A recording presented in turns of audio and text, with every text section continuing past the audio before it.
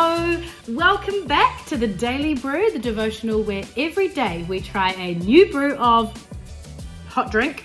Today it's tea, and we see what God is brewing for us in the Bible. Yes, we know it's cheesy, but it is true, and it is day 171. It is also tea week, as I have mentioned. We are on the Dilmah single serve teas this week. And Harry is away in Brisbane, so that is why the audio is bad. Don't let that deter you though, because there is some goodness in this devotional today. Power through. I promise he'll be back in only 4 days after this, and then you can have some sweet, sweet, dulcet Harry tones back in your ears. But let's quickly talk about the scriptures we'll be talking and reading today. Psalm 76, Acts 13 verses 42 to 52, Acts 14 verse 1 to 7, 1 Kings 7 23 to 51, and chapter 8 verses 1 to 21. So we're in Psalms, Acts, and 1 Kings today. But before we get into that, let's talk about our brew. As I said already, single serve Dilmah. I have today peppermint leaves. I thought I'd go on the flora and fauna theme. Yesterday we had chamomile flowers. Today we're having peppermint leaves.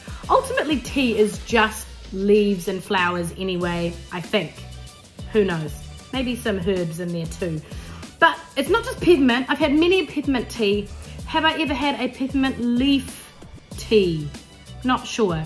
It says all natural sparkling mint. So here we go. I want to see if this tastes any different than any normal peppermint tea. Haven't had a sip yet. It's been sitting here. Oh, if you're watching on YouTube, my coaster stuck to my mug. But here we go. Let's give it a go. Is it peppermint just with a fancy name, or is it something different? I'll tell you soon.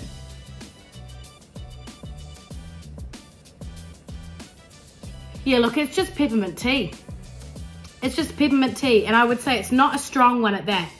I would say it's probably one of the weaker peppermint teas I've ever had. Great aftertaste, lovely aftertaste, but that first taste, pretty weak. A little bit like the chamomile flowers. Maybe there's a theme going on. Maybe they're trying to make up for the lack of flavor with some more words on their flavor names. Either way, I love a good cup of tea, so I probably will finish that, knowing me.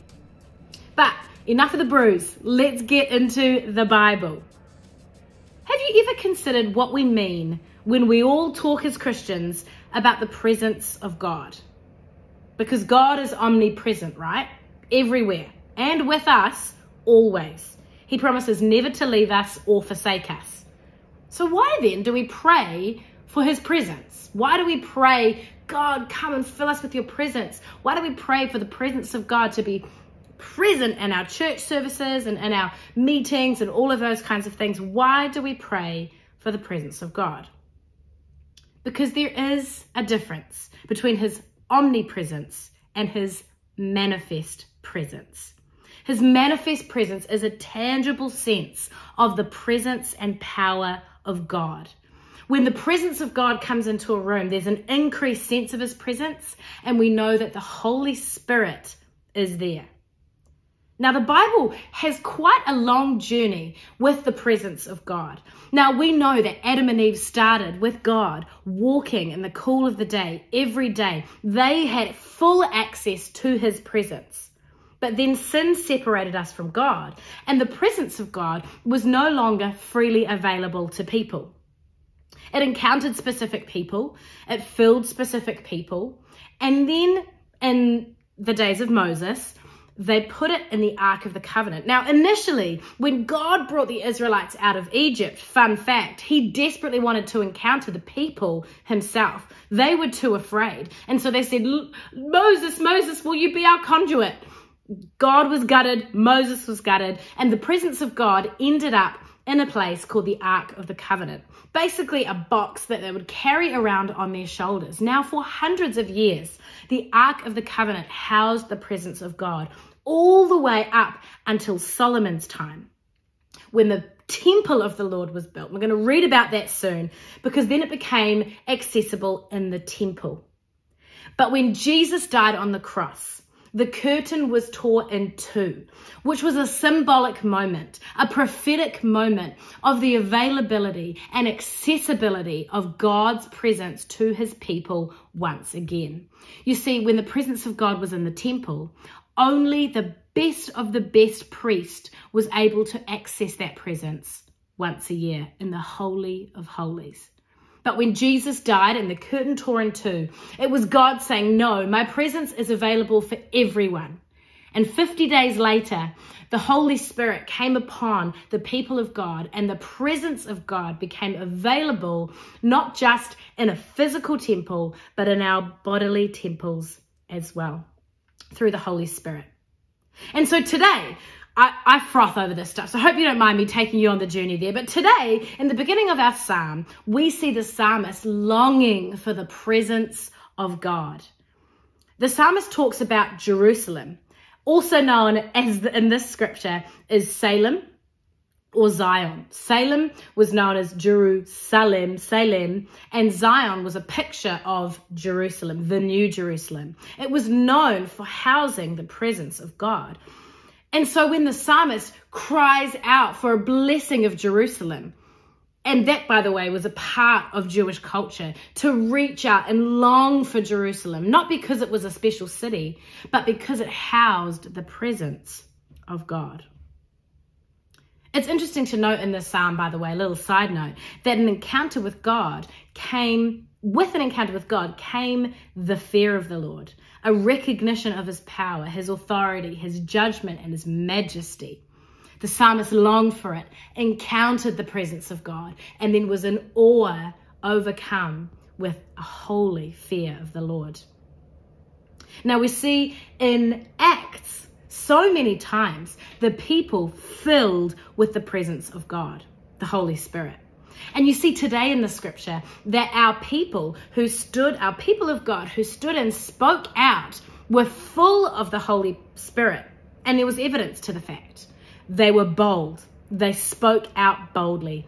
They were effective. The word of God spread. People were saved. Despite fierce opposition, signs and wonders took place. And they were unshaken. The power of the Holy Spirit in them was greater than the power against them. And in 1 Kings today, we see a significant moment for the presence of God. The glory of the Lord filled the temple.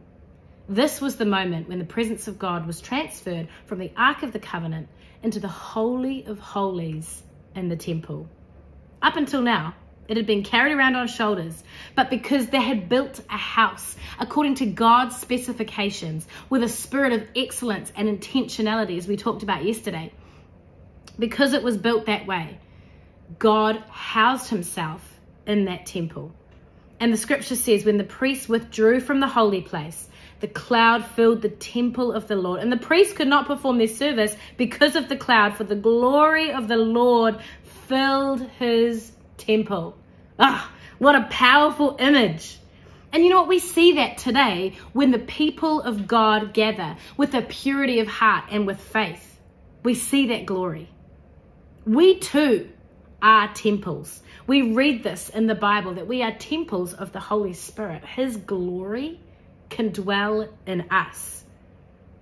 But he fills a clean vessel.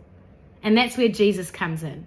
The blood of the Lamb washing us, making us worthy. And once we have received that cleansing through repentance and salvation, with a humble heart and with faith, we can say, come, Holy Spirit, and fill me with your presence. All right, time for verse of the day. Acts chapter 13, verse 52 says this, and the disciples were filled with joy and with the Holy Spirit. Joy is a fruit of the Spirit. We often see people filled with joy and filled with the Spirit. Feeling down? Need some joy? Don't seek joy. Seek the bringer of joy. Welcome the Holy Spirit into your life afresh today. And that's it for the Daily Brew. Thank you so much for having me once again. I hope you are encouraged to seek out his presence in your life and in yourself today.